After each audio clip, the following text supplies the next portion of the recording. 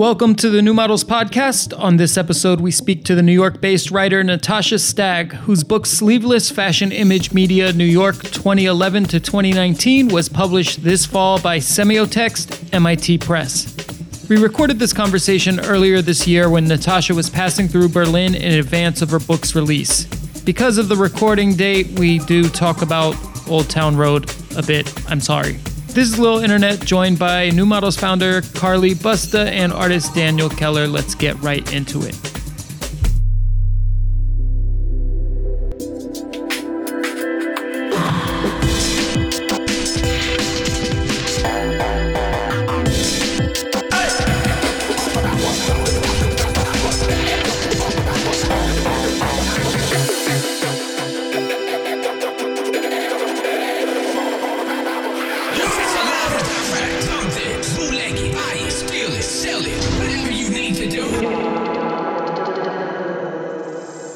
Welcome to New Models. Welcome to the New Models Podcast. Our guest today is, we have someone from our the graveyard of our past. Wait, that sounds bad. No, I mean the good. Physical graveyard of our past.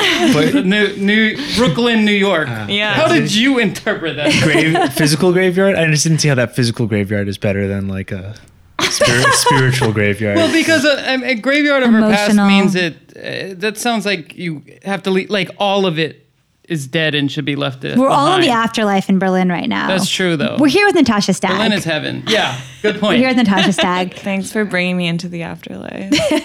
Yeah, when are you gonna move here like everyone else from New York? I've thought about it a bunch of times, but I need to learn German first. I'd feel guilty. I feel so guilty. You hear that, guys? I'm actually finally in my 13th year. I'm gonna sign up for a German course. Yeah, Dan. Wow. Okay. I mean, I took a placement test. I'm behind sort of, but probably not. Anyway, Natasha's here. Natasha's an author. If you're listening to this cast, you're probably already familiar with her writing. Her first book, Surveys, a Novel, was published by Semiotext in 2016. Her second novel is out this year, also from Semiotext, and it's titled Sleeveless Fashion Image Media New York, 2011 to 2019. Natasha was previously the senior editor of V Magazine and V Man, and her writing on fashion and the stark truths of cultural production in the 21st century has appeared in Artforum, Bookforum, Texte zur Kunst, N+1, Spike Art, Flash Art, Dazed, Vice, O32C, and other publications. Wait, Sleeveless is a novel? No, it's not a novel because most of it is nonfiction, but some of it is fiction. That's what I thought. Is it Because I never know what to fictionalized? call it. Fictionalized.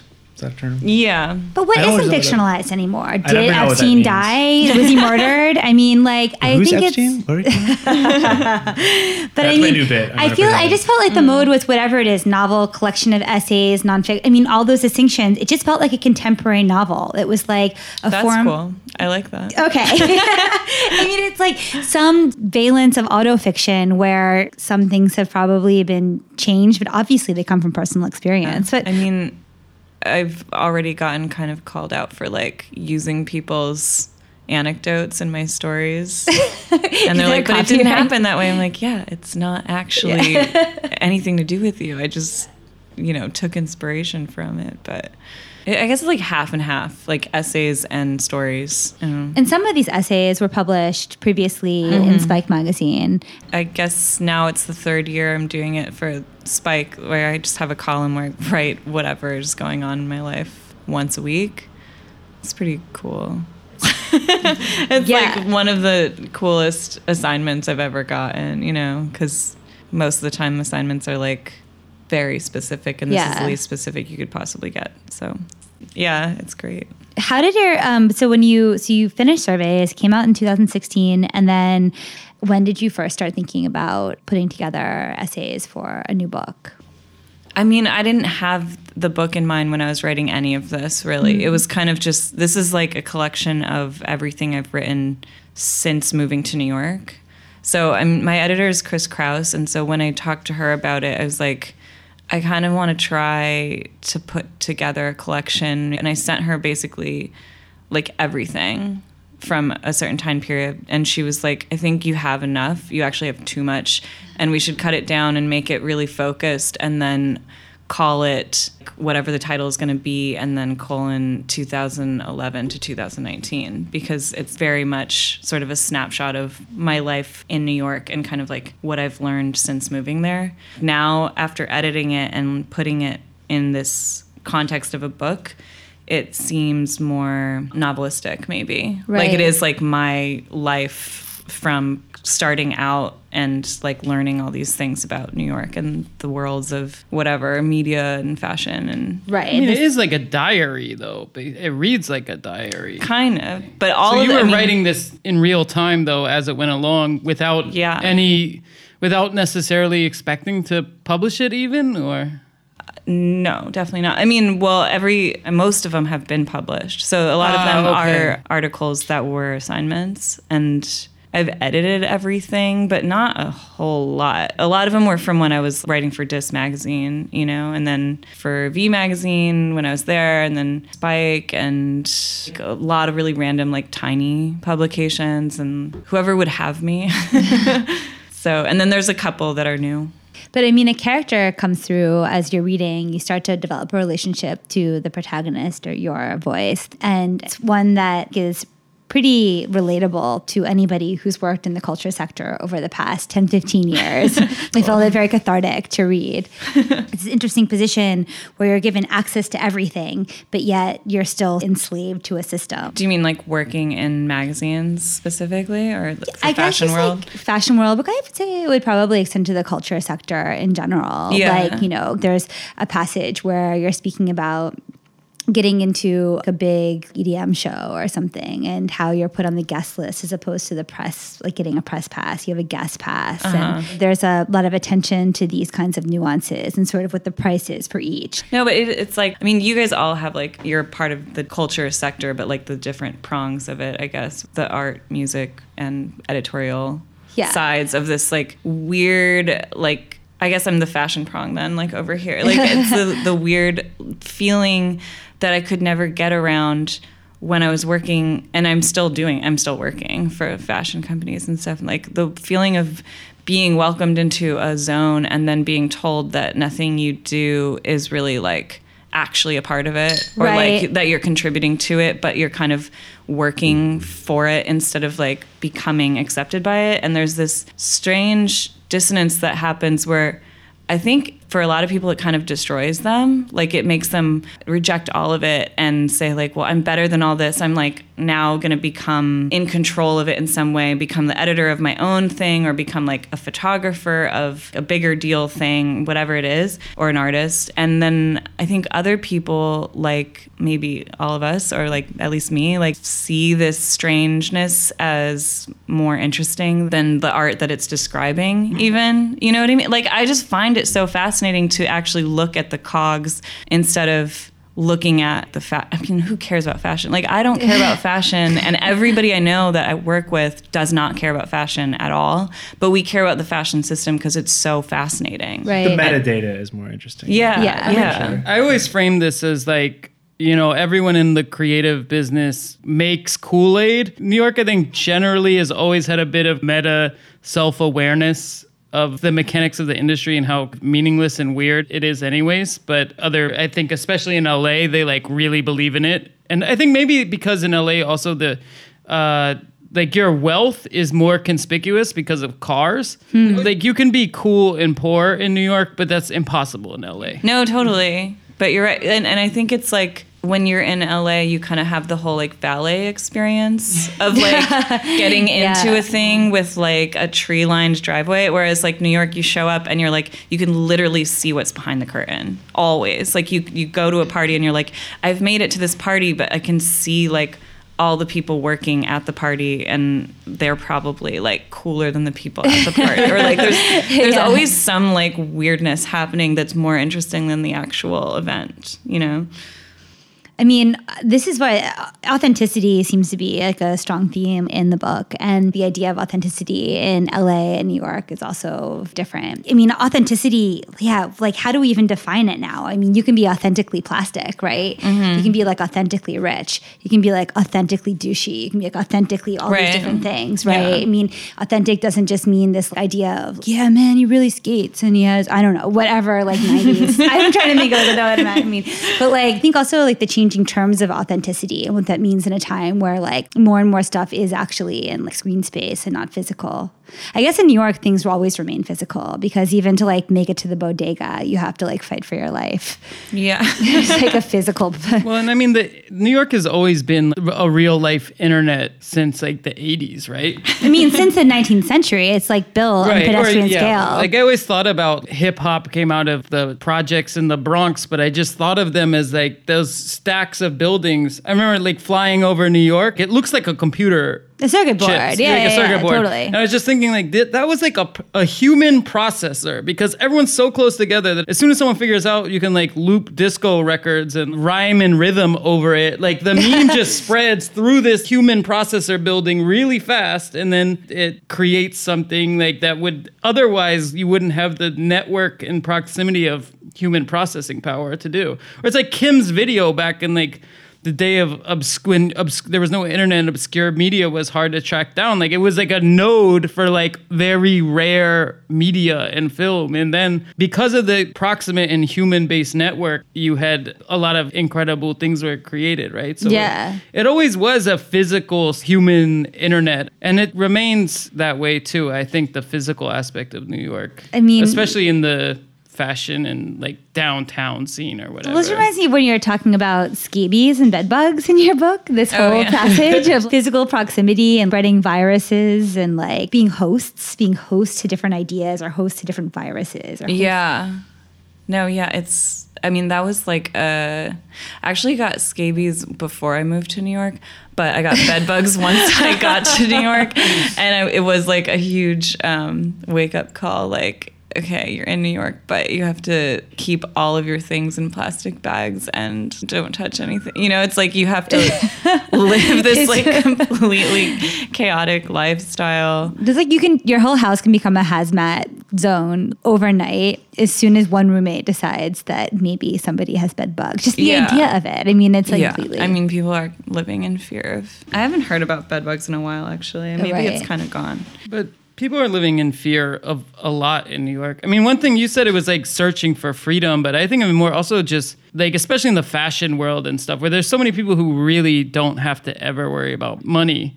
And when you're one of the people who actually still feel this baseline lack of safety in New York, it's such a different perspective when you're in that world, I think. And of course, in that, New York's becoming even more precarious for, I think, the creative class. Yeah. Well, yeah, it depends on what you mean by the creative class. Because I think there's like a changing definition of it too, you know. How would you say it's different between like when you first got there and now? Well, I mean, from my own experience, I just thought of the creative class as people who really had this level and sincerity or like this sort of, I don't know, this like diehard loyalty to art. And now I think it's almost a derogatory term. It's the sellouts. It's the people who have, like me, like, you know, gotten these jobs where you apply your creativity to more easily define or more like easily sort of show this progress in like big brands instead of trying to make something of it that actually resonates with your niche audience. It's this other thing where like we still feel exploited, but in a completely different way. Right. Like we're all working for brands and branding and design and copywriting, and my like day job is definitely like it's all press releases, like social media captions, and I've gotten some really cool jobs that I totally appreciate, but I also have to like imagine that they're contributing to the world in a really dark way. Can you name it? It's kind of funny how like you can put those on a spectrum of like sincerity dark, or something, like or sincere to cynical, but you could also kind of they could fall all over the map in ways that you don't expect, because I think also we're now living in a time where like you don't actually have that much. I don't think artists really kind of like strike a chord anymore as, you know, this like hero of some sort, you know. Yeah, you very can't much like not, no. say like, well, I'm writing a press release for an artist and therefore it's way more admirable yeah, or valid than than writing for a giant Raytheon. brand. You know, yeah, like if you're thinking about it in terms of environmental impact, for example, Sure. the art world has absolutely no responsibility in mind when it comes to that. Like what they create is made out of materials that could be used for other things. And fashion brands are all kind of at least greenwashing their brands where they're Isn't like, that worse? Do you think no, that's it might be worse in some ways and I mean, better their in some. impact is textile industry is, I think it's as bad as transportation. But it's also more- much larger. agriculture. I mean, larger it's and much more- larger. Obviously, Right, that's the impacts, thing. Like you yeah. can measure these things in different ways and somehow get different results, I think. I don't know. But I mean, complicity is exciting, I guess, or can be. Yeah. But yeah, for me, it stopped being so. But I feel like it kind of, I don't know how to get that back.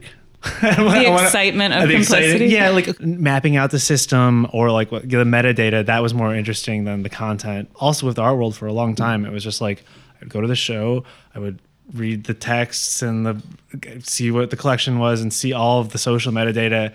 And yeah, eventually that was just like everything else kind of fell away. But in the 2000s, the art shared a public sphere. So when globalizing was happening, we were all sharing an arena. We cared about the biennales. We like paid attention to Documenta. But somewhere around 2012, 13, 14, that started to fracture. And the fashion signal was much stronger than the art signal. It mean, just maybe- had the leverage. Yeah, maybe it sounds naive, but I just feel like there was like a pretense of there being a meritocracy in our world, which of course never really was there. But then Right. very much zombie, whatever, formalism. Post on Monumental, that new museum yeah, show. then it just sort of like it's became like clear that there was no cream rising to the top effect anymore. It was much more arbitrary. I don't know. right. Yeah. So yeah. Art, so yeah. But is there anything? fashion. Is there anything specifically exciting in fashion? Not really. I mean, I think fashion is always fun to look at. Like I personally like looking at fashion, but no, there's no new ideas. Like the only new ideas are sort of an idea of backtracking in a way to make things more democratic or more environmentally friendly, but not actually those things at all. The idea of showing that you're working on it, basically. No, I think the fashion world is like completely behind in its understanding of new communication, and it's not really involved in any kind of advanced technology. So no, but I've always loved writing about fashion for some reason. I think it's like the most interesting form of art for me because I can like see it on a person and I can see trends happening within my circles and within the larger picture, and it just seems more impactful in general. I mean, the art world is very impenetrable in many ways. The literary world is super like tight knit. I don't have that much contact with it, to be honest. It feels the most behind. The music world, I just have fun there, I guess. But I have no like communication. I mean, I don't never write music reviews or anything like that. But yeah, But for me, I felt like fashion pretty quickly reflected the like meme space that you were seeing online. By 2016,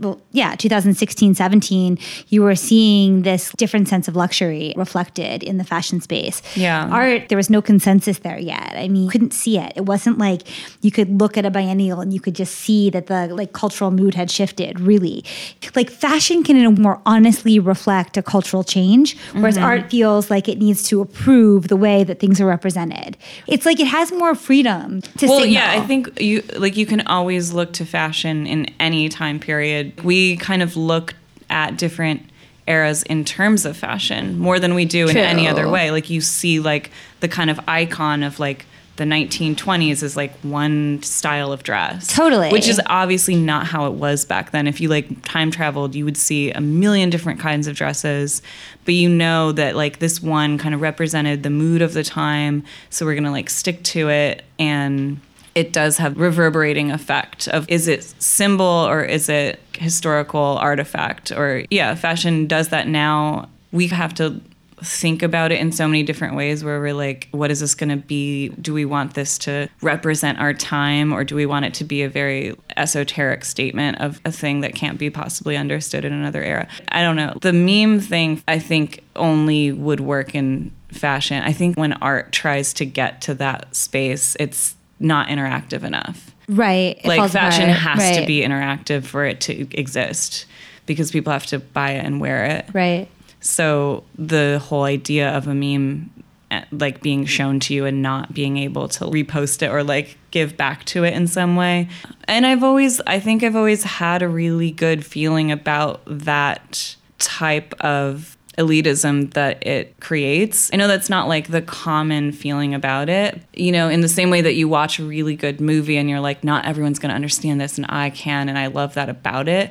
Like I've felt that way about fashion my whole life, where I'm like, it's fun to get it. It's fun to like see somebody wearing something that you're not sure if the rest of the world will understand like the references of it.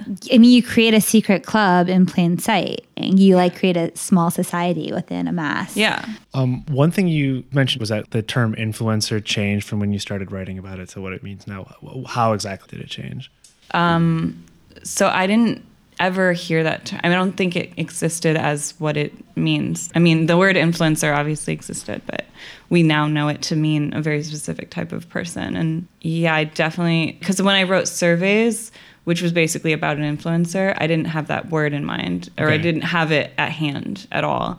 And I also wrote Surveys like much earlier than when it was actually published. So it might feel even older than it actually is, but it never used any of the terminology of influencers the way we would talk about them now. And I guess a lot of the essays in Sleeveless, I was writing in that same time period.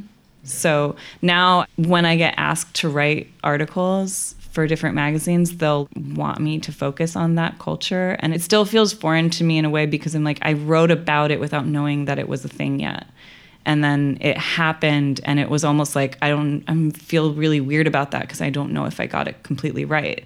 You know, it's like kind of predicting the an future. emergent thing. Yeah, so exactly. Did you have a term for it? Did you use? No, I mean, I had absolutely no point of reference for the character that I drew. Like, I was like, what if a person got this famous for doing mostly nothing and kind of just being really fun to watch online? Like, that's never really happened before, because the people that I had in mind were sort of bloggers, or like not even vloggers, because I don't think that was really a thing yet, at least in my like limited view, but musicians and DJs and like people that had an actual content output.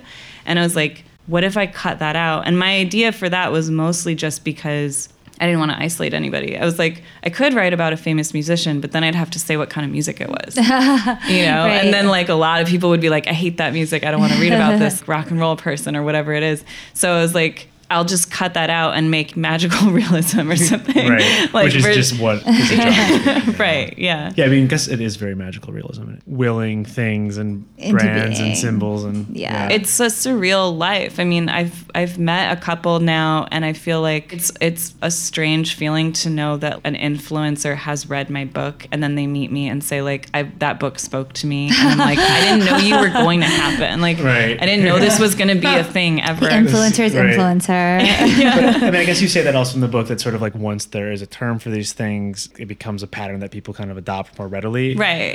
So, I mean, it's like also like an Orwellian thing. Like, Yeah. unless you have the word, you can't imagine it. If you don't have a word for freedom, if you don't have a word for influencer, you can't influence. I mean, but Right. the thing I think we should remember, though, I mean, you sort of point to this in both your books, that like influencers were already taking hold before Instagram existed. I mean, you did have the Tinsley Mortimers and the Chloe 70s, Yes. like, you know, buy magazines I was that obsessed were. with, like, I knew about these people, and I was obsessed with Same. how small their impact was and how much more impactful that is because of its smallness. Precisely. And that's what a micro influencer is now. There's now a term for that. Precisely. I mean, all those people are now they've now graduated to mega influencer.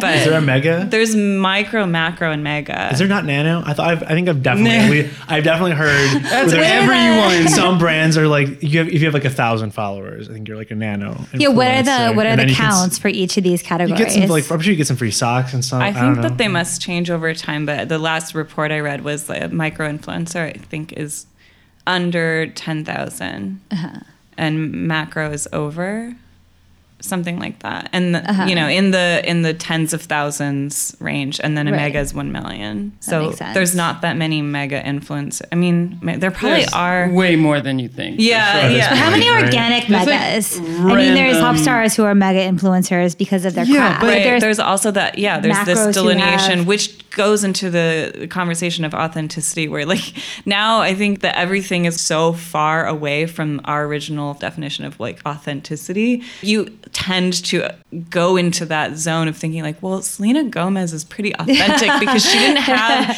influencing in mind when she grew her follower base. And Yeah. it's like, that's a crazy way to think about that person, because she's like made music. She's so authentic as an influencer. She's a talent. Yeah. Right. I mean, was it Zsa Zsa Gabor? Isn't she the first influencer that was? I mean, like celebrity? Marlena Dietrich. I mean, Every She social was an Right. act- wasn't she? Yeah. Okay, so of the media age, anyways. That Jesus was the first. Like, there were other Abraham prophets. was the first influencer. Right. Can we talk about Gabbana's law? Sure. Because it was mentioned in your book about like ads that are racist, but you wonder if they intentionally did it Oh, yeah. just to get Yeah. the extra amplification. We talked Yeah. about this and we called it Gabbana's law after Dolce and Gabbana. At which point, China. at which point Interesting. does the racism benefit your brand as opposed to hurt it just by sheer amplification alone? I like the So- idea that there's like statistics people that are employed Yeah, specifically for that That's what our equation. speculative Gabbana's law is if there is actually a researched equation about this. Do you think that it is intentional? And they on that scale, all of what we think of as woke politics actually just become pieces of a puzzle to drive amplification, extract value, etc. I mean, I remember when you guys were talking about that on that episode, but the Dolce & Gabbana scandal, I actually took as one of the most obviously not intentional ones because they seem as people very outspoken and like ridiculous. Like they just comment on celebrities' Instagrams and they do all these things that are really ill-advised and probably won't get them good press ever. But you're right, because I think I wasn't really hearing about them for a long time.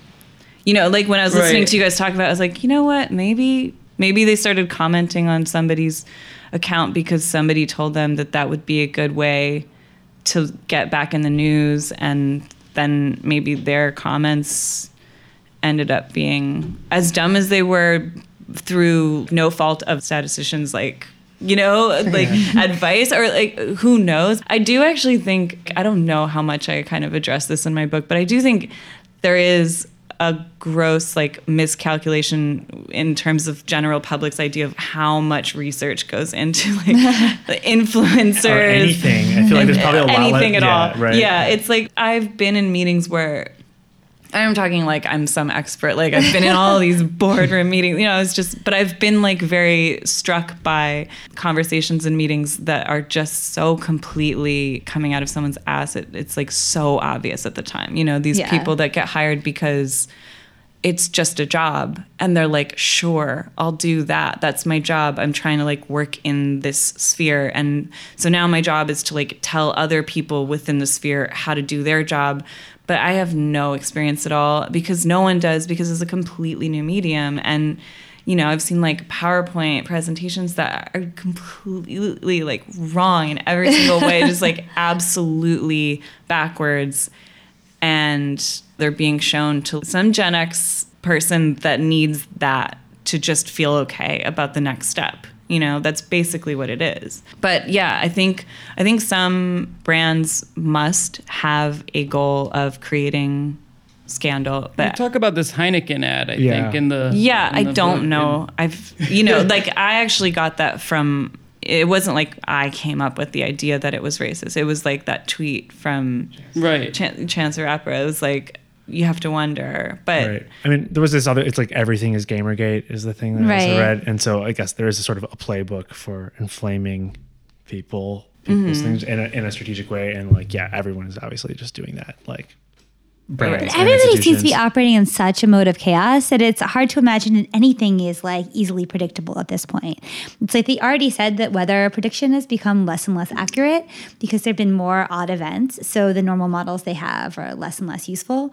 And so you just think you're in a boardroom and even let's say the research they think is correct. I mean, is it really? How do you know people are going to respond? Post-weirdning, aren't we in a stage of chaos right now where it's quite hard to imagine? I guess it depends if like big data is real or not, but there's Right. more data, there's more to glean as far as like psychometric stuff. I mean, More data is only helpful if you have the right grid to put on top of it to well, I read don't know, it think about in a like useful way. Palantir. I feel like, I don't know, there's definitely people, Yeah. I don't know, Yeah, that yeah, are yeah. definitely thinking very specifically the right level of tensions to inflame. I still believe in things. chaos.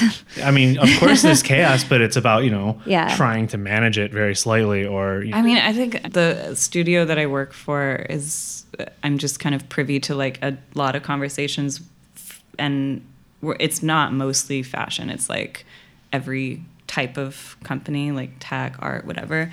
So I've seen at the first level what a scandal looks like in some ways. Like there's like been certain brands that are dealing with one of these types of missteps, and then I see it. They really didn't mean to do that. Like for sure.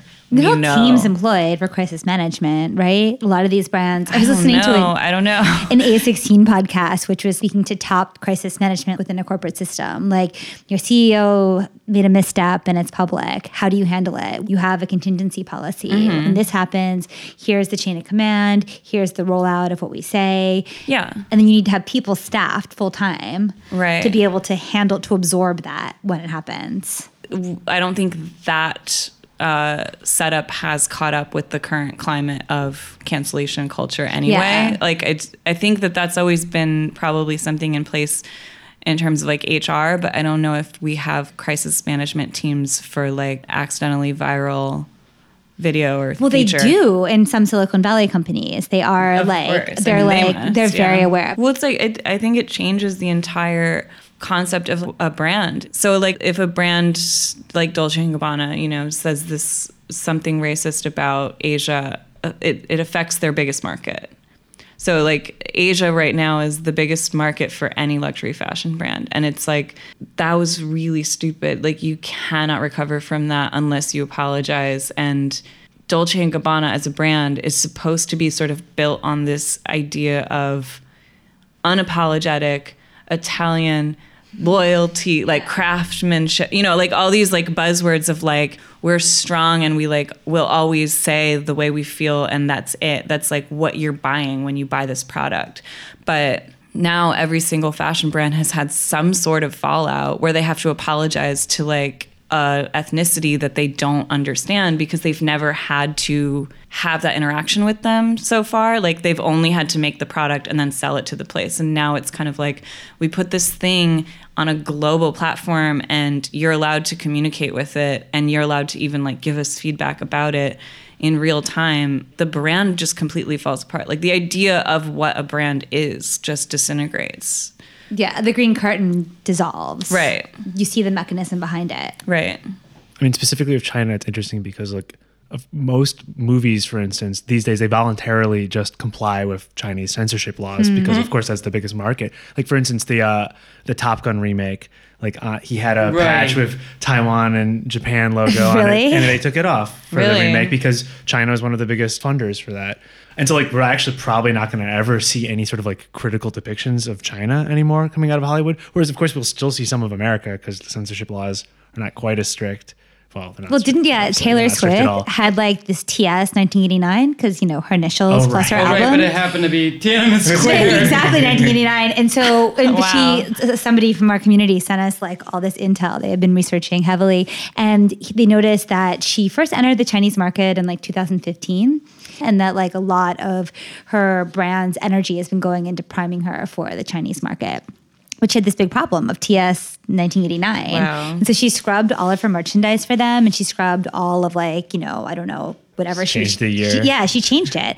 It's like, Whatever. what? Oh my God. Yeah, I mean, a pop star is another type of brand that has to, like the format is completely changed. And therefore, what makes a good pop star is completely changed. Like Madonna could not be who she was then now. Right. And who she was then was the basis of pop stardom. Yeah. Like that's what you were supposed to be, is unapologetic. And now you're supposed to be extremely apologetic.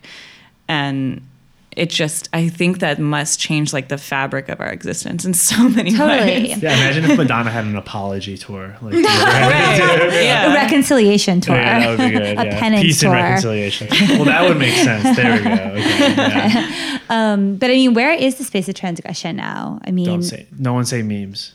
I wasn't thinking. Faster writing? I mean, but it does make sense that in a time where there has to be this total compliance, that you're going to have incredibly extreme release valves. I mean, Everybody can only say what they really feel if they're anonymous. totally. Or it comes out in really violent spurts. Or Right. in Or- small, Yeah, but also, intimate I mean, I thought it was interesting in your book when you're having these Me Too conversations and conflicted internal thoughts over it and really exploring the nuance of it. I don't know if any of those particular parts of the book were previously printed or not, but Yeah. Although I think the story you're thinking of is from N+1. But I am thinking that it's like you can hide what you really think in like really long form writing. But like when it comes to your social media or anything bite-sized, like you have to, like it's kind of like that public space demands you to pick a side, I don't know. It sounds really simplistic, but I feel like there are sort of parallel landscapes of thought based on how long of the content you generally read is. Yeah, I wonder about that too. I mean, I think that's like sort of a general fear of like our generation, that like anybody younger than us doesn't take in nuance as much. But I don't know. I mean, that's a kind of unnuanced view, I guess, But also, I mean, just think about like there's actually nuances that we don't read that are being deployed all the time. I think the codes are just shifting. Well, it kind of is related because I think there's definitely a focus on linguistics from our college years that was like trying to figure out like, okay, language is changing a lot right now. It's probably going to affect the way people think about things, and the way people communicate obviously will change, but maybe it's also affecting like entire generations and their thought processes. And maybe we're sped up and maybe we need to account for that in some way. And so I think it was almost thrown out in the same way that the idea that violent video games affecting an entire generation was thrown out. Like people don't want to think that really changed the world so much.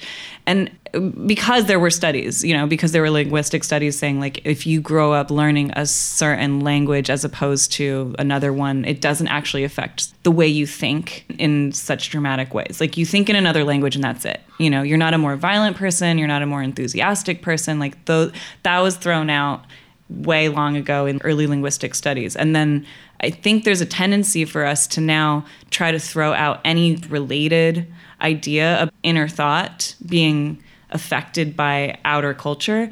But I think that's maybe the nuance you're trying to say is like, it is and it's not, like we have to imagine that it must affect us in some way.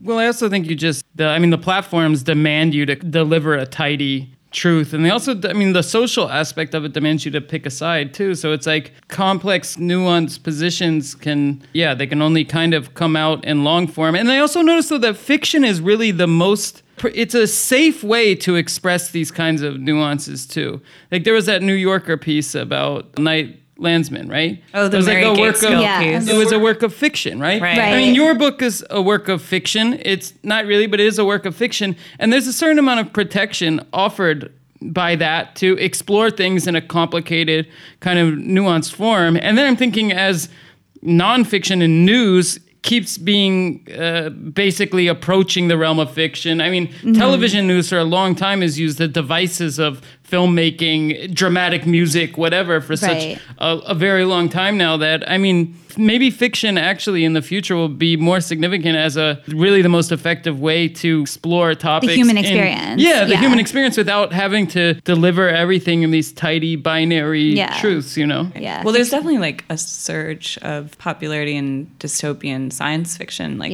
television shows and movies. And I think that is obviously like due to the changing political climate. And fiction is like the most lasting historically to show like satire, and we still look at the Canterbury Tales. I mean, I've been obsessed with like early Kurt Vonnegut stuff recently, where he was writing about like automation and artificial intelligence and like a technocrat like oligarchy, and it was just like, I was like, this shit is like in like the 1950s, in the 50s, and it's like if it was published today, like it was just basically like Black Mirror scripts like written by Vonnegut in the 50s. Too. It's really, really interesting. Yeah.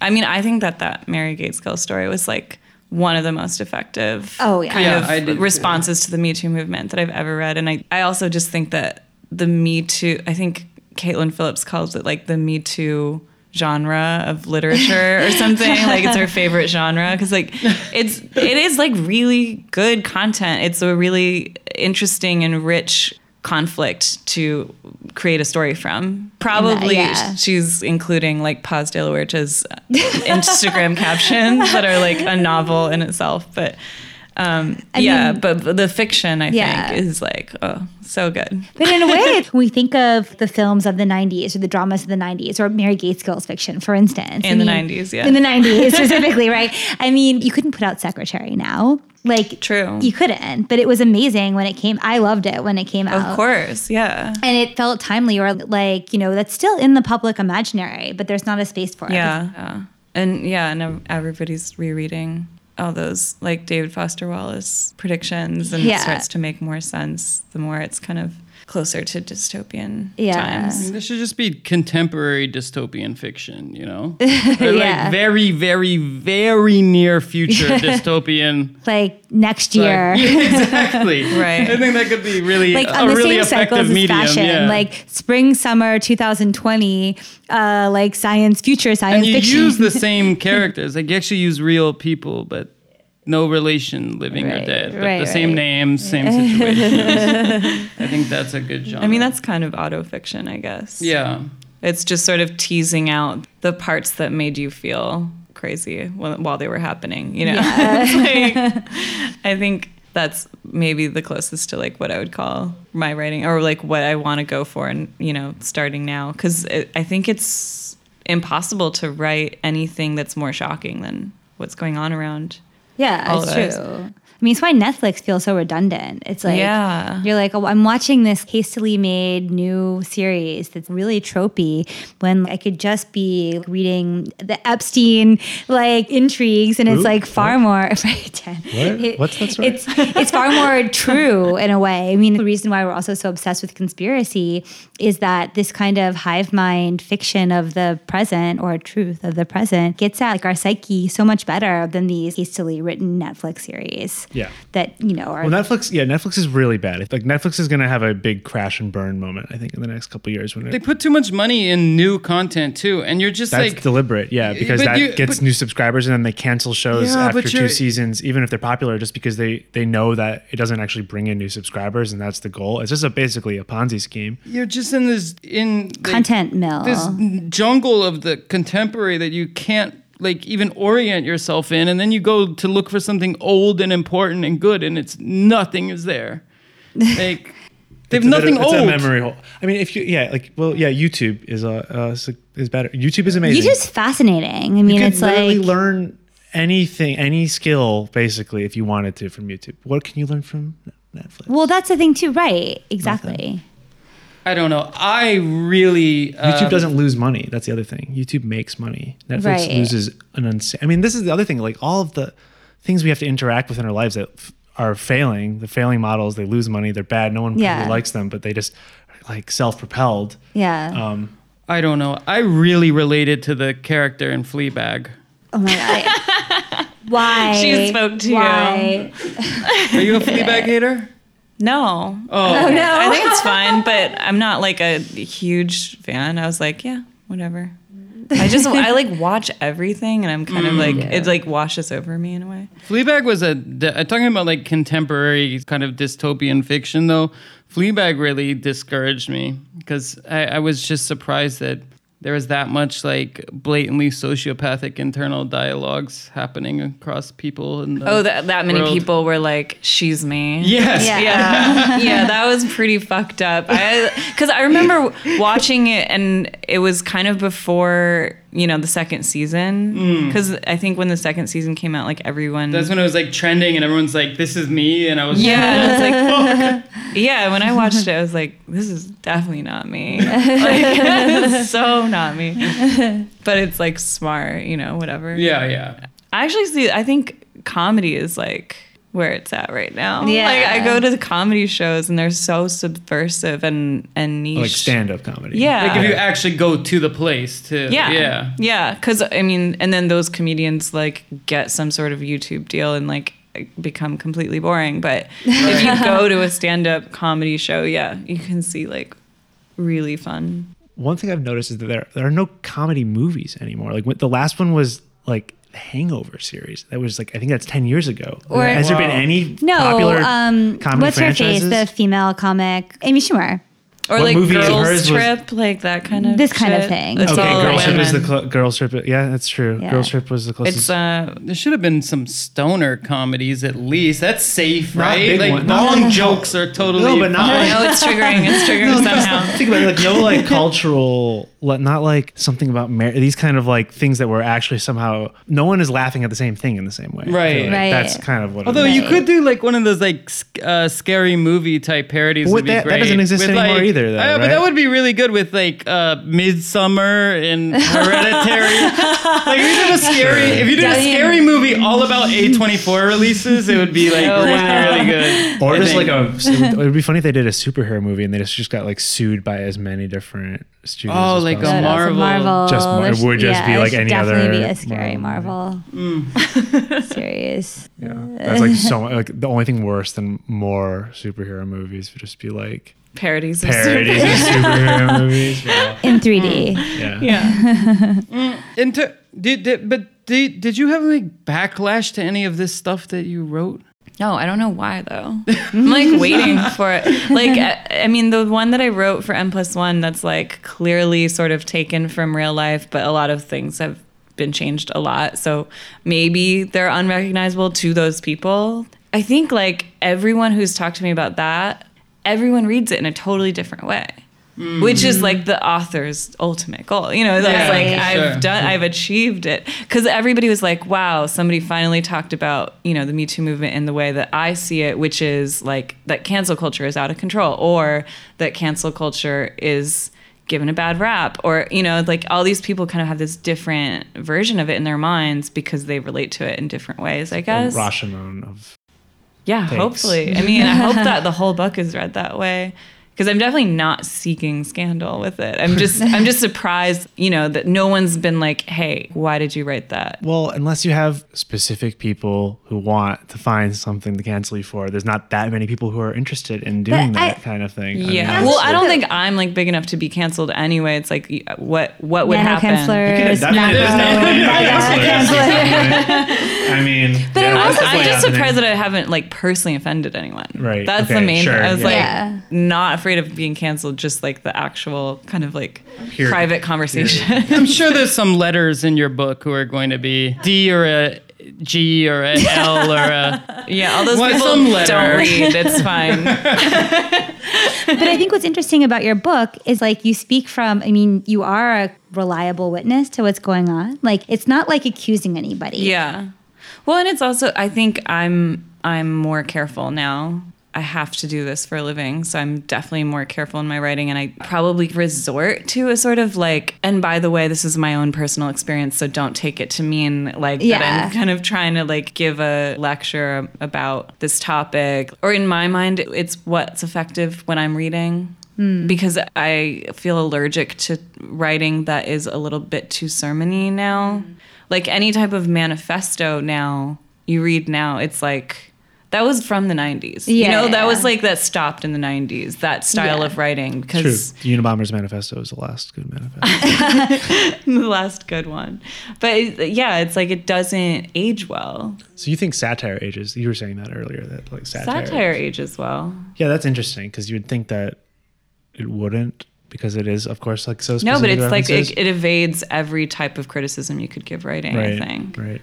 I mean, it's personally, it appeals to me for sure. It always has. It makes its context clear, so it brings its context with it. Yeah, and of course, like criticism without some humor or like levity is like just not very effective for me, and I think for most people.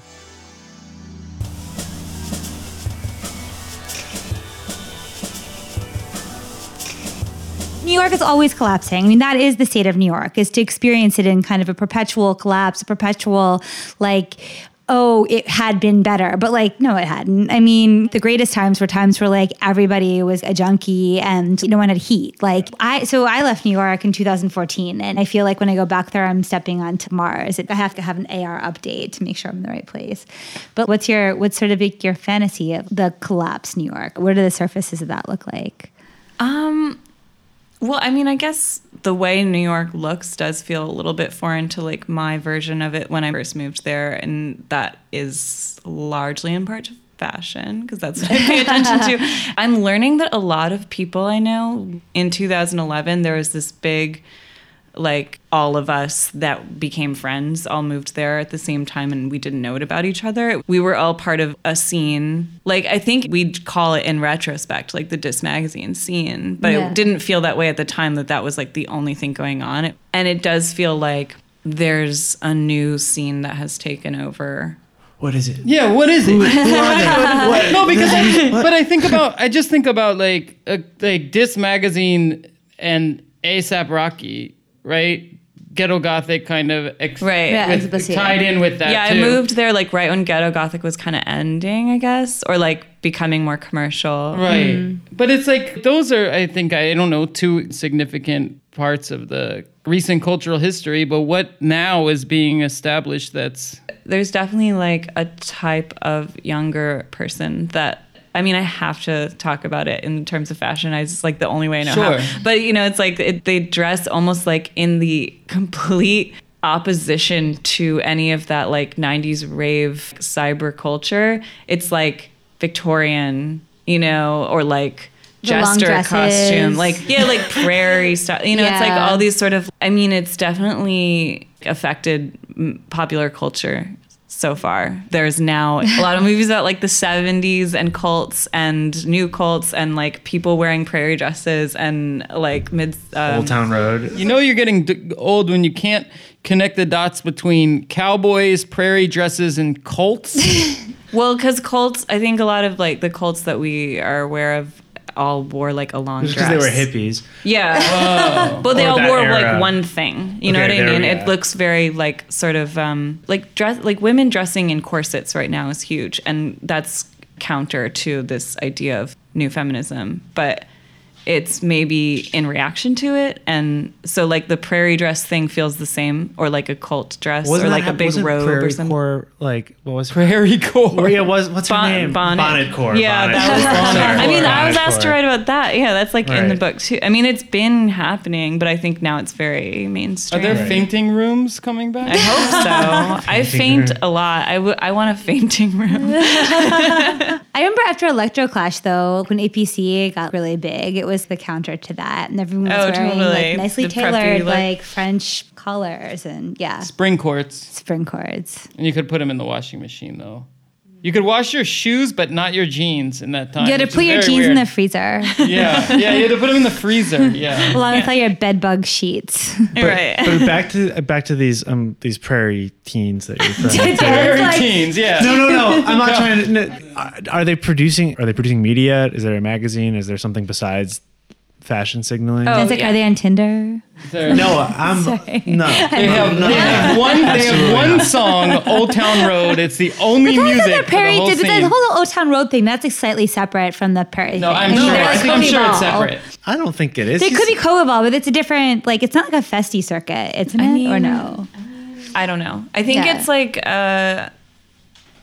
like, okay, like Mariam Nasirzadeh is like huge in New York. Yeah. And like that to me feels very, very different from like anything that was going on when I first moved there. Even though I know her, like I've known her the whole time, but she was kind of like, I was like, oh, that's like for a different type of person.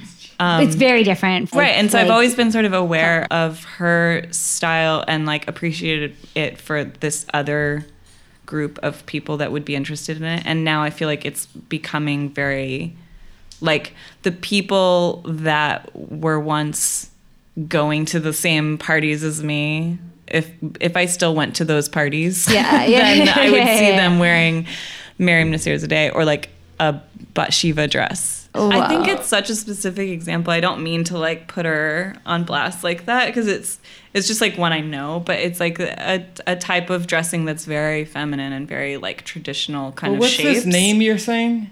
Her name is Mariam Nasirzadeh. Oh, and she's the Prairie Corps. I mean, really in Prairie Corps. No. It's like it's more like really nicely crafted garments, like specialty pieces with like nice materials. Yeah. It's like material that you don't want to mess up. I mean, I guess it's really decadent to mess it up. But. So it's for like the virginal, straight edge, successful Gen Zer. Yes. Not the like 28th Street, I bought this for $5. Because I mean, that was the great thing about that whole go to 28th Street and you can just buy a bunch of stuff. And it didn't make a difference if you left all of it at the club. Yeah. I mean, and there's always like that kind of pendulum in fashion, at least. That's like, I think right now it's kind of reaching the hilt of like conservative dressing. And then it's going to go back to sort of clubbier or like, I don't know what, like gothier. I mean, I think that it's almost like ending, but influence of Russian culture and like that Russian. Well, like like the kind of like fuck you, like I'm gonna dress like a Russian like Gosha. Gabber kind of kid right. because like Russia is scary to us, and like dressing like a scary thing is always popular. So now like God Finally, is scary. Now like super religious or like culty things are popular because they're scary to us because we're scared of becoming like more vulnerable to cults. I mean, we definitely are more vulnerable to that type of thing. We have a cult leader in the States. I mean, right? Yes, in a sense. I mean, Josh, I think Cinderella would be like it's a 1-to-1. It's trad culture and there's trad dressing and there's trad memes, and that is of course where Old Town Road is capitalizing on that. I mean, all the TikTok memes were like white people performing it, right? And not Lil Nas X, and he was just really like very like, clearly, hit a nerve really perfectly, and I think that it must be kind of the same somehow related. Well, Telfar did it first, by the way. That's true. That's so true. He did a whole show of just cowboys and like country music. And the White Castle thing also is very much kind of. Oh and then everybody did fast food after that. Yeah, no, sure, of course, yep. That's true. But also, what was her name? I forget. In Dis, and she would always wear like buttless chaps, like maybe like Filipino or Latina or something. What is her name? Too long ago to even be part of the trend, but I still see her as part of the same like style trajectory. Yeah, she's like really sassy. Yeah, she's great. She has great style. Yeah.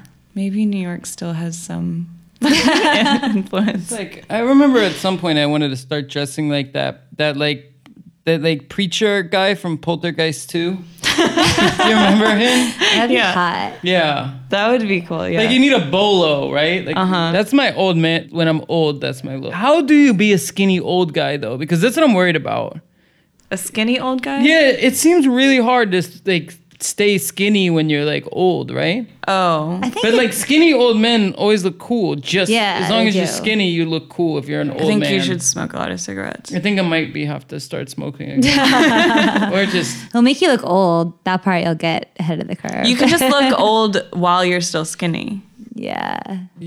Yeah. I get... that's hard though. I've been working pretty hard to like make myself... I've been like abusing my cells plenty. I don't think I can do anything more to make myself look old now. But anyways, I just want to make sure diet. That makes you look old? I thought it makes you live forever. Well, both. It makes you live forever and you look old while you're living forever. And you're skinny. Wait, win-win-win. Calorie restriction makes you look old? Yeah, you're going to be all a little bit haggard and in a superficial way makes you look aged. I don't know. I don't know. Skin Steve, grace? I don't know anyone who's been Steve on it. Buscemi's looked He's like amazing. old forever, though. Yeah, but he's also looked great forever. Yeah. So maybe He's you're right, lucky. Dan. Yeah, He was part of a cool New York. He was, yeah. definitely. He also is the voice. Have you ever gone to the penitentiary in Philadelphia? The like big old like, Bentham type like panopticon? No.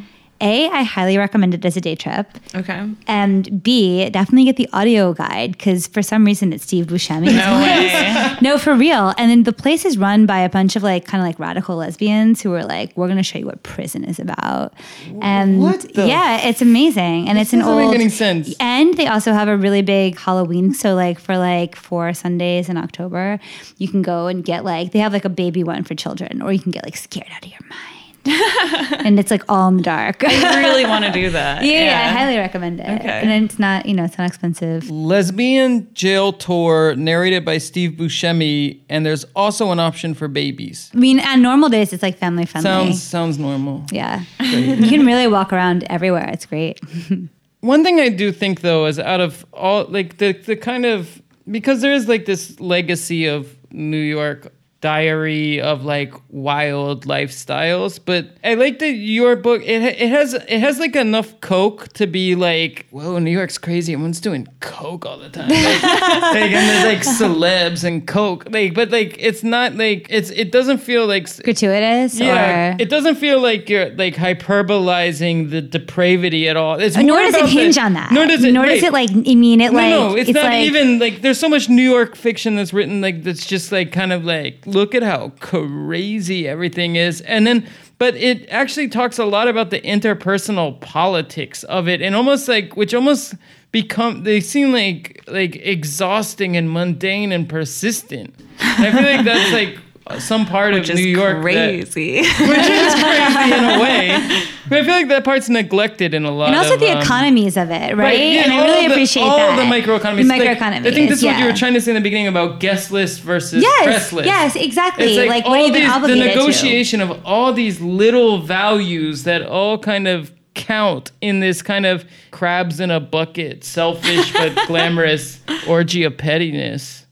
Oh, yeah. That's great. Yeah. I like that. you blurb my next one.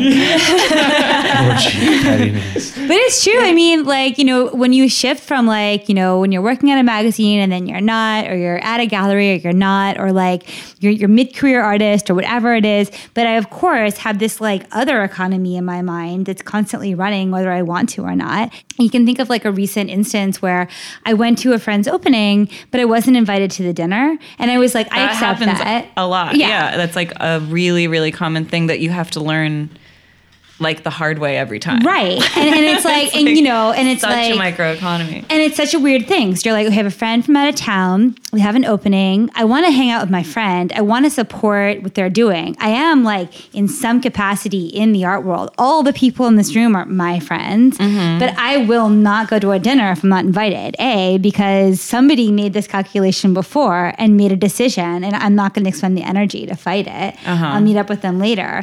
But two, if it was a mistake and like all my friends are going, then like how do you, right? And so you're thinking of this like this stupid like background radiation of like trying to make the calculation. And I mean, you're thinking about this constantly with all sorts of relationships, right? I mean, this goes outside of just the culture sector, but it's particularly like pronounced in the culture sector, I think. Yeah. Because like there is this form of, no one gets paid anything working for a magazine. It's like barely enough to cover your rent. And there's this idea that you're given access to something, or you're paying it forward in some way. And Right. in some way this is going to come back. And I just think about these economies, and it's something that your book distills so well. Like Thank you put them, there's somehow there is that nuance in all the exchanges. Well, I mean, I guess it's like something that if you're not obsessed with, I don't understand why you're living in New York. Like why you're not obsessed with value and quantifying it. Like the idea that I can, like work at a magazine, make very little money, and then have to pretend that I make a lot of money in order to kind of fit in with the people that generally work at magazines, especially fashion magazines, because they come from money, or they married into money, something like this. So they wear the fashion that we're actually writing about, which is completely like fantasy world for Yeah. me. Like also not interesting to me. Like I don't want to buy something for $3,000, but these like to interact with the people that do is already this strange value judgment that you have to make where you're like, I'm assigning value to this product and then kind of criticizing the people that end up like taking that value into like their own Seriously. Yeah, they're taking it seriously. And then there's like, that's just one example because there's the entire party, like the partyscape of New York is so weird still to me. Yeah. Where I'm like, I don't know why I was invited to this one and not this one. I don't know why I was not invited to the dinner. I was like, totally. There's no way for me to ever totally understand my own value in that world. And it's like, and then I think when Instagram started, it was like another form of seeing kind of like the way people kind of describe their own value. Yep. In this way of like, not just numerically, but you know, how much of their life they show you. Exactly. And how much you can see that they were invited. And not only were they invited to the thing, but they got to go and bring friends. And then all those friends went to like the next art fair or like a huge vacation together. And so you're like constantly sort of saying like, well, okay, like, is this some secret money or is it like a secret invitation, or are these people just really good at looking like they get the things that I'm after?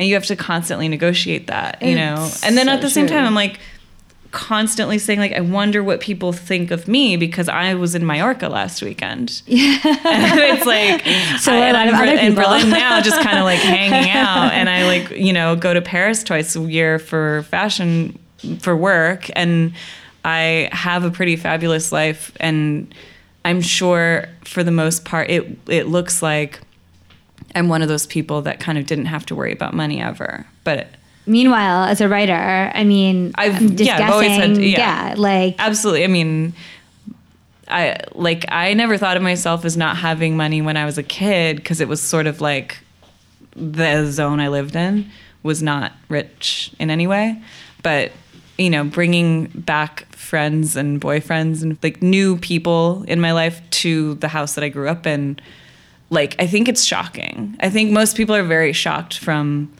seeing like the way I was brought up because it was just very sort of creative class, but a different creative class at the time was, you know. Suburban creative class? No, like much more like downtown Tucson hippies with like zero like pocket money, just kind of like living paycheck to paycheck. But I never thought of it as being, you know, poor or lower class. I was kind of just like lived in a shitty neighborhood, so everybody looked like that, you know. But then when I was a teenager, my family moved to a suburban area, and then I saw kind of like, yeah, like what suburbia, which is like a class above what I was in, looked like. So I've seen like kind of the different versions of it, I guess. But New York is a whole other level, you know. And plus everybody's pretending, and because nobody sees where anyone lives in New York, like it's you only go back home with somebody unless you're like actually the roommate, or you're like dating them or sleeping with them or something. So you like never, and that's always shocking. Yeah. I'm shocked no matter what whenever I see anybody's home, because if it's nice, it's shocking. If it's small, it's you know, it's like totally. There's never like, oh, of course you live here. Like it's always a surprise. Right. And so people you can always be this masked figure. Like anywhere you go, you just are whoever you present yourself as. Yeah. And that's it. There's no other like corroborating evidence. Right. Yeah. Whatever you bring with your body, is it? Although there is an anxiety to that, I feel like. I mean, I kind of like binge read like 50 or 100 pages of your book, and you do negotiate with that a bit of just like, you have power from the magazine, but some of these people are extraordinarily wealthy, and to them, you still have some sort of power, but when it comes down to it, you actually don't have the same level of security, freedom, flexibility, financial resources they do. And I always feel like that's like a complicated thing to navigate sometimes. Well, it's like you said, it's like it's still cool to be poor there in some ways. right? Because it's like if you can make it and you're quote poor, then it's also like, well, you must have some other skills or something. There's that I don't idea. know. And actually, I don't even know if it's true that it's cool to be poor in New York for anyone. I think you just can like work like weasel. You can be in those spaces if you're poor. In LA, there's almost like there's like a physical barrier to like even like poor people getting to these places. Like the Soho House there, you can only enter through the parking garage, and there's only LA parking, for instance. In LA. I remember going there, like, whatever, randomly, and then like people were like coming there and they were apologizing for coming in their rental car. Like it was, and this was like such a bizarre like insight. Yeah, I was just like, who could? I mean, Because if you show up in your rental car, it's like you're faking your way into Soho House. it was like a shitty rental because it was probably not as nice of a car as their real car or something. It was like I don't know what. I don't know. Gosh, I that's don't know, so. but it was just. But also, like, who the fuck cares about I Soho was just like House? shocked at that. Whatever. But, Oh my god. yeah. well, apparently there's still like a market for that type of It seems establishment. so. I can't even. It seems Yeah. so like early 2000s or something. Yeah. It does. I mean, one thing I noticed is how like kind of trendy sex work has become in New York. But it's been sexy, like in and out for quite. I mean, since I don't like, know. It seems like almost the like 70s. yeah, I guess, but there's No, just something it about definitely the Well, there's sounds like pumps in the normalization. Audis, like where like every hipster girl like would like Right. pole dance. yeah, but now I I think you're right. No, I mean, I think Yeah. it's definitely more normalized. And I mean, I don't maybe think it's it's in New York. I think that's just like it's Like more high normalized. end or No, well, just on some no, not weird high like end, more just like hipster and internet based level. also just like too, the and- expansion of the definition of sex work to like Cam girls. or selling feet pics is sex work. Yeah. Oh, so of well, course yeah, it's that's in general true. way more normalized. that's and true. right. More need for it, I guess. I don't know. Yeah, it's kind of there's like a parallel, like sex work becoming more normalized, but also your normal feed of images becoming more sexualized. Right. So it's like it must sort of overlap in too many ways for it to be that lucrative. I mean, I assume. But I mean, New York has like it has gotten harder to live there since you moved there, right? Like Not for me, I guess. It's Yeah. like, Yeah. you know, it's like I only love New York more and more, actually. I think I feel more comfortable there. I think it's like, it's just the age I am, but like there are, I think also kind of, it's like there's a wave of sort of, I don't know if this is accurate, but Cowboys and Prairie Girls. yeah. No, just like a more like it's less elitist in certain ways because the style, the fashion trend, the more like acceptable way to behave is a lot more politically correct. You know? So there's a big like kind of like hippie-ish like feeling going on where everybody's a little bit friendlier and more accepting of each other's, you know, whatever it Right. is, identity politics. And that to me feels like even though it comes with all this like annoying kind of conversation, it's like a lot more comfortable too, to feel like you don't have to live up to a certain standard in so And many like ways. that's extended to class too, you think there too. Like I think there's still definitely like this idea that you have to hang out at certain places and like Right. make enough money to hang out there. But I think there's also this like more accepting lifestyle, I guess. But yeah, like young people are really sweet most of the time when you meet them. You know, like they're like nice people and they, you know, sometimes I'm like, I can't believe what your ideas are that are like coming out of your mouth because they're so foreign to me. But for the most part, they're very understanding. I guess I want to maybe just reframe what I was saying though, and maybe it doesn't apply to you, but like, do you feel like you could like settle down and have a family in New York? Like, I don't, not me. No. But yeah, a lot of people do. I know a lot of people that have kids. Like in the creative industry and Yes. they're cool. It's possible. It's really, really difficult, I'm sure. Yeah. But it's always been difficult. It's not a city set up for that at all. Right. It never has been, I guess. Yeah.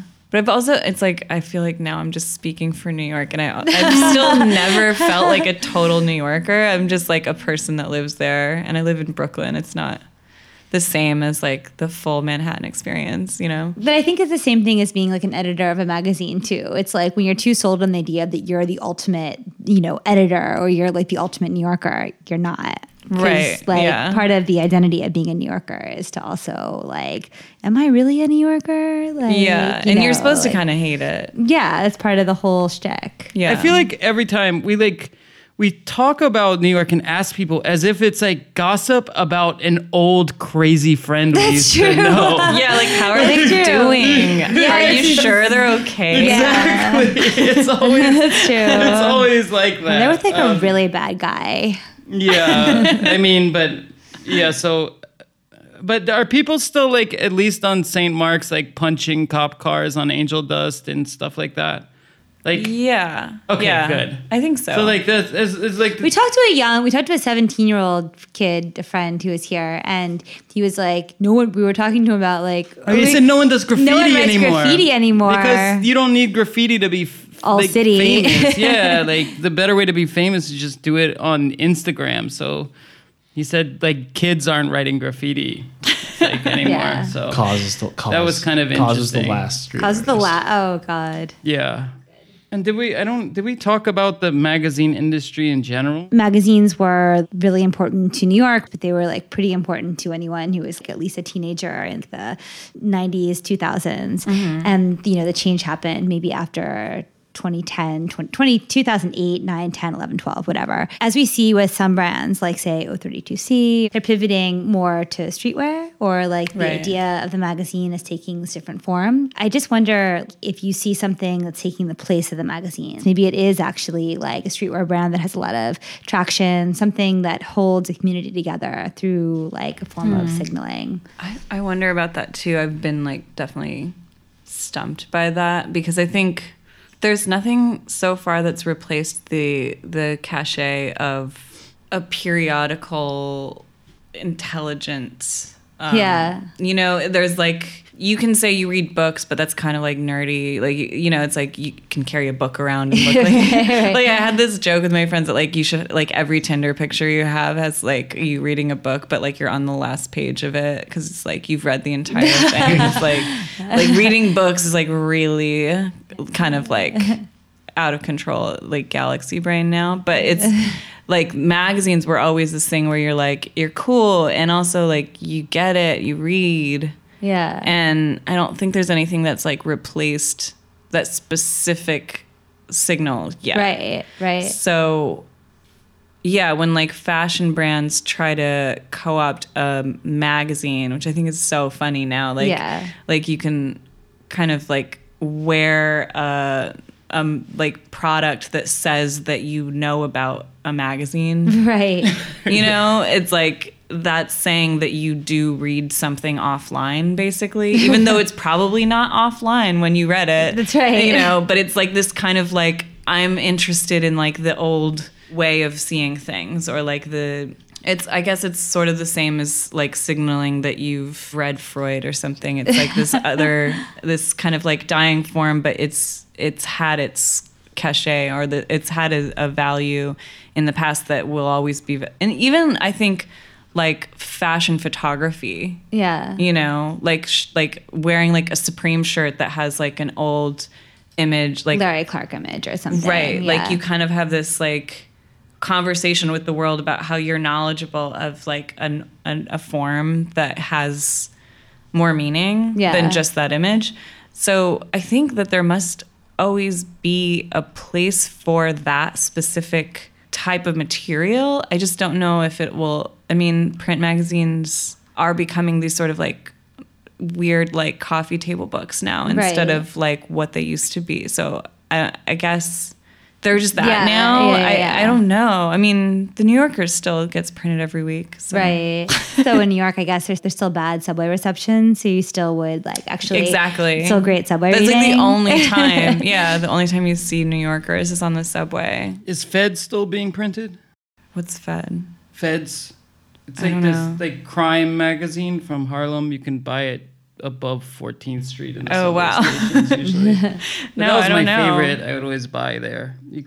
But it's a magazine made by like people who were like out of prison. Well, it's or- always like interviews with like famous drug dealers from jail. And That's then cool. They have like pictures in the back of like girls in like bikinis because like that's what's allowed in jail. They like, because a lot of the readers are also in jail. But Feds was Wow. my favorite New York magazine, but I hope it's still It's a being good printed. network. They I never hope so, went too. digital at all. So that's like, I wonder, it's still like the subway newsstand economy for Feds. So. But I feel like in Berlin, there's a big economy of like small merch, and it's like everybody's record label / magazine / fashion brand is selling T-shirts to each other, and everyone's just like trading T-shirts, selling T-shirts, and like signaling. And just, like, Yeah. I feel like every single thing I own is like basically a piece of merch from a friend, Right. Yeah. Or like some piece of nice fashion that got handed down to me off of a shoot, Yeah. like 3 times, and that's Yeah. it. And that seems to be. But like the I really economy. like that kind of like fashion and just I do too. economy It's- because also the it's things sweet. are so they're specifically local too, you know? Yeah. Yeah, so it's kind of nice, like these little incestuous cottage industry of merch and niche labels of friends wearing friends Yeah. things, and then your friend buys your thing, and then it Yeah. all- Amplify each the other, money gets as just Discwoman passed says. around, you know? On that tip, like, is there anybody that you like want to like shout out, or anything that anybody whose project you think is particularly special? Or I think people have made magazines recently that Yeah. I liked, maybe. Yeah. I can't think of one now. And like comedians. Like Yeah, I comedians. said. But also podcasters. I mean, Yeah. that might be like kind of the replacement for magazines because you can listen to a podcast while you're doing anything else. Yeah. right. And language is used in a way kind of similar to magazines, where Right. it's like more colloquial yeah. and it's like faster and it speaks about a local network. I feel like the reason I got back into listening to podcasts was because I kept having these conversations with my friends about feeling nostalgic for long form articles that felt gossipy. Oh yeah, Even yeah. because, you know, I'm sure you know, like interviewing a celebrity is not the same as it used to be. Yeah, You can't right. really like get around their publicist anymore. So there's no like really good interviews with celebrities. There's no good like nothing articles about somebody's life. And then if you do one like Patrick Sandberg's Young Thug article, all of a sudden you get in like big trouble. I know. Yeah. He always gets So good, yeah. canceled or like almost canceled for something that I'm like, I did not see that one coming at all. And I feel like pretty sensitive to that type of thing. But yeah, like I think, well, and also Patrick's podcast is great because he's totally uncensored now. It's called Not Really. Yeah. Okay. That's my shout out. Yeah. Really listen to Not Really. No, yeah. Yeah, like I have these conversations about the glory days of like Vanity Fair articles, which like at the time I don't think it was my favorite thing to read, you know, but just looking back, it feels like so rich with details, and they're the type of details that like you see it in like that one video of Alexis Nyers calling out Nancy Jo Sales. Nancy Jo Sales wrote The Bling Ring, which was an article, and then it became a book, and then it became a movie. But the article happened right as the reality show of Alexis Nyers and her family was coming out. And on the reality show, Alexis Nyers says, I can't believe she wrote this article about me saying that I went to court wearing 6-inch Louboutin heels when they were clearly 4-inch brown BB shoes. And like she says it over and over again because her mom keeps interrupting her and when she's trying to leave a voicemail. So it's like this very like iconic moment of a celeb, like a pseudo celebrity kind of calling out a really respected journalist and her getting like the upper hand eventually because Alexis Nyers is now a much more popular figure than Nancy Jo Sales ever will be. And I've even seen on Twitter like huge arguments with like Gen Z people trying to like get behind the fact that like Nancy Jo Sales was in the wrong. You know, and like she's still in the wrong and she's still doing it. And she's this horrible like witch that's my just God. calling like that's just getting things wrong and using like people to elevate her own career. And it's like she's like one of the best profile writers that we've ever had. I think she's like a genius, and like maybe she gets a little preachy sometimes, but to say that she kind of like ruined this person's life by writing an article about her, you wouldn't have had that problem in the like 80s and in the glory days of magazine expense accounts, as Tina they Brown say. era, right? So it's like But there was that really good Gwyneth Paltrow profile. In that New York one was Times. amazing It was by so Taffy Brodicusser Actor. Yes, I think. so it was really good. Yeah, and I was actually talking to somebody about that article recently, and they were like defending Gwyneth in a weird way. What? Saying like, well, this article was so snarky and unnecessarily, and it's like, But it wasn't actually. It's not, and it's fun to read that kind of thing. It is, but also, I mean, they make Gwyneth look like an amazing businesswoman, and that's obviously what she wanted to signal. Right. Like, that's how she comes off in that article. I mean, she sounds also like an OCD freak in some ways. Yeah. But like, that obviously wasn't important for her to hide to her interviewer. Right. She let that be present, but she also came off as like a really fierce businesswoman. Well, so, here's the thing: the good writing versus impossible to be a good writer today kind of conundrum that we have is like that article, if it was published when only print media was existing, would make Gwyneth Paltrow really happy. And I don't know if it did or not, but that would be the end of her train of thought. Yeah.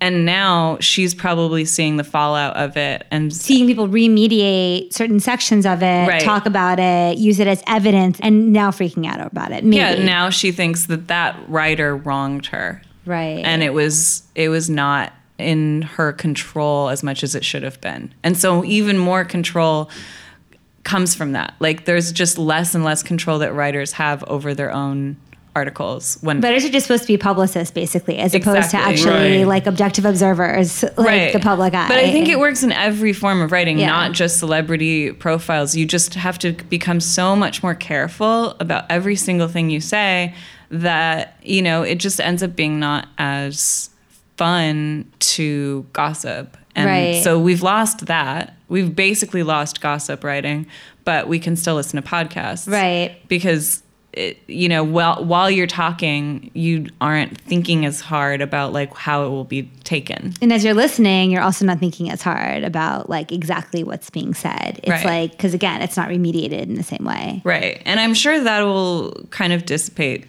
eventually. Yeah. But I think it's like there's a little bit of a heyday right now happening. Well, thanks for coming on our podcast to gossip with us. Thanks for having me. I just love the idea of goop stands. Or Alexis Nyers stands. Yeah. Like she's like a person who robbed celebrities and got famous for it. Well, that's of course a very sympathetic crime these days, increasingly. That was sort of setting a trend of like the pre-guillotine memes and stuff. Like I think at this point it's like, okay, for instance, this Kylie Jenner posted this shot of like of her closet with all the different handbags, and it looks like a particularly bad shop like on Canal Street or something. Yeah, like it looks so lame. It looks like bootleg things. But all of the comments, literally all of them are like, increase the top marginal tax rate to 100% or kill the rich or eat the rich.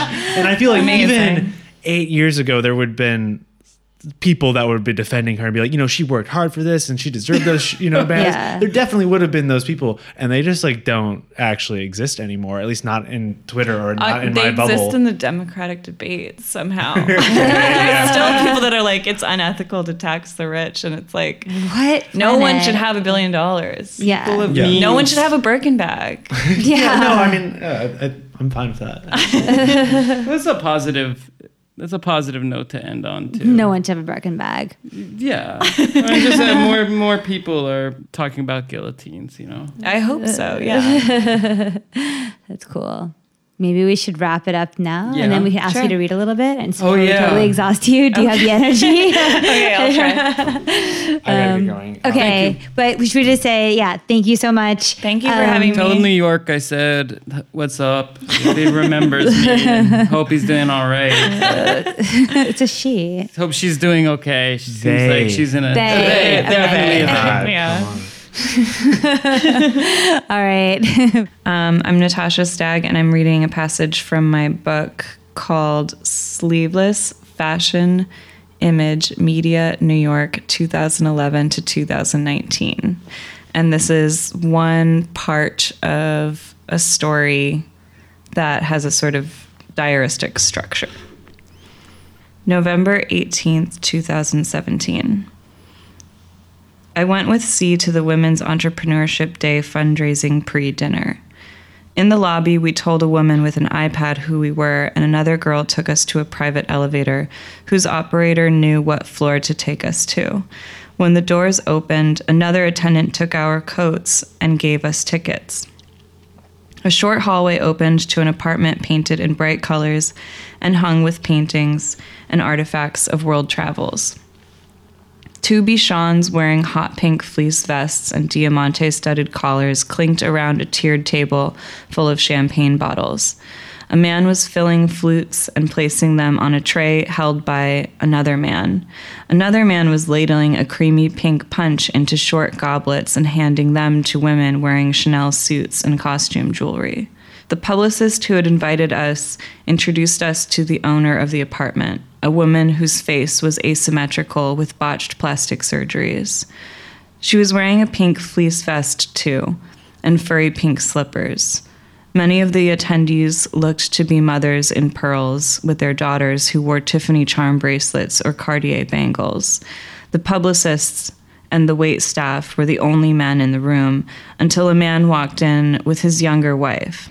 Her Hervé Leger dress squeezed her upper back, giving it a long crease. It took the man only a few minutes to find a reason to talk to a famous model who was sipping a clear cocktail near the window. The trophy wife stood patiently to the side. The owner of the apartment, now holding a dog under each arm, posed in front of a small step-and-repeat that blocked a doorway. Someone handed her a microphone and took one of the dogs from her so she could hold it. She talked for a few minutes about her home, her dogs, and her career as a film producer. The founder of Women's Entrepreneurship Day, a leading activist, mentioned how close she was to each of the dogs, how much character they had, and how her own dog loved them like sisters. What followed was hard to follow. It was a winding speech about activism.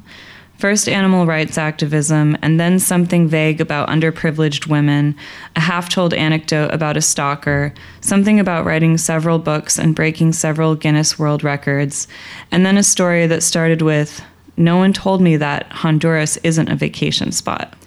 If it wasn't for her trip to Honduras, which I do not recommend, by the way, it's the most dangerous place in the world. Did you guys know that? I didn't, she said. She would have never met so many women in need of business training, though. And that was the goal of the fundraiser the following night, to which everyone was required to bring their checkbooks. November 19th, 2017. At some point on Sunday, in bed, I Googled the owner of the apartment. Her one film credit was a short she had written, directed, produced, and voiced. It starred her two dogs. Next, I Googled the speaker. Her books were mostly about her dogs, and her Guinness World Records were for dog with the most expensive wedding and dog photographed with the most celebrities. I texted C about it. "If I see her on the street, I will throw something at her," she replied. So great. Thank you for listening to the New Models Podcast, and thank you to Natasha Stagg for coming on the show. Natasha's book is out now and is available online at mitpress.mit.edu and all of your favorite local bookshops. We also want to give a big shout out to the New Models community who make the online and IRL space infinitely richer with their insane level of collective knowledge and wit. You are our hive mind Wikipedia. You are a hive mind think piece. You are our medium. Thank you. For more New Models, check out our main site, newmodels.io. You can also join our Patreon at patreon.com/newmodels, which gives you access to our Discord server and all New Models podcasts, including Topsoil, our weekly Talkcore cast. Talkcore I love that. This has been the new Talkcore. This has been the New Models Podcast. See you next time with more Talkcore.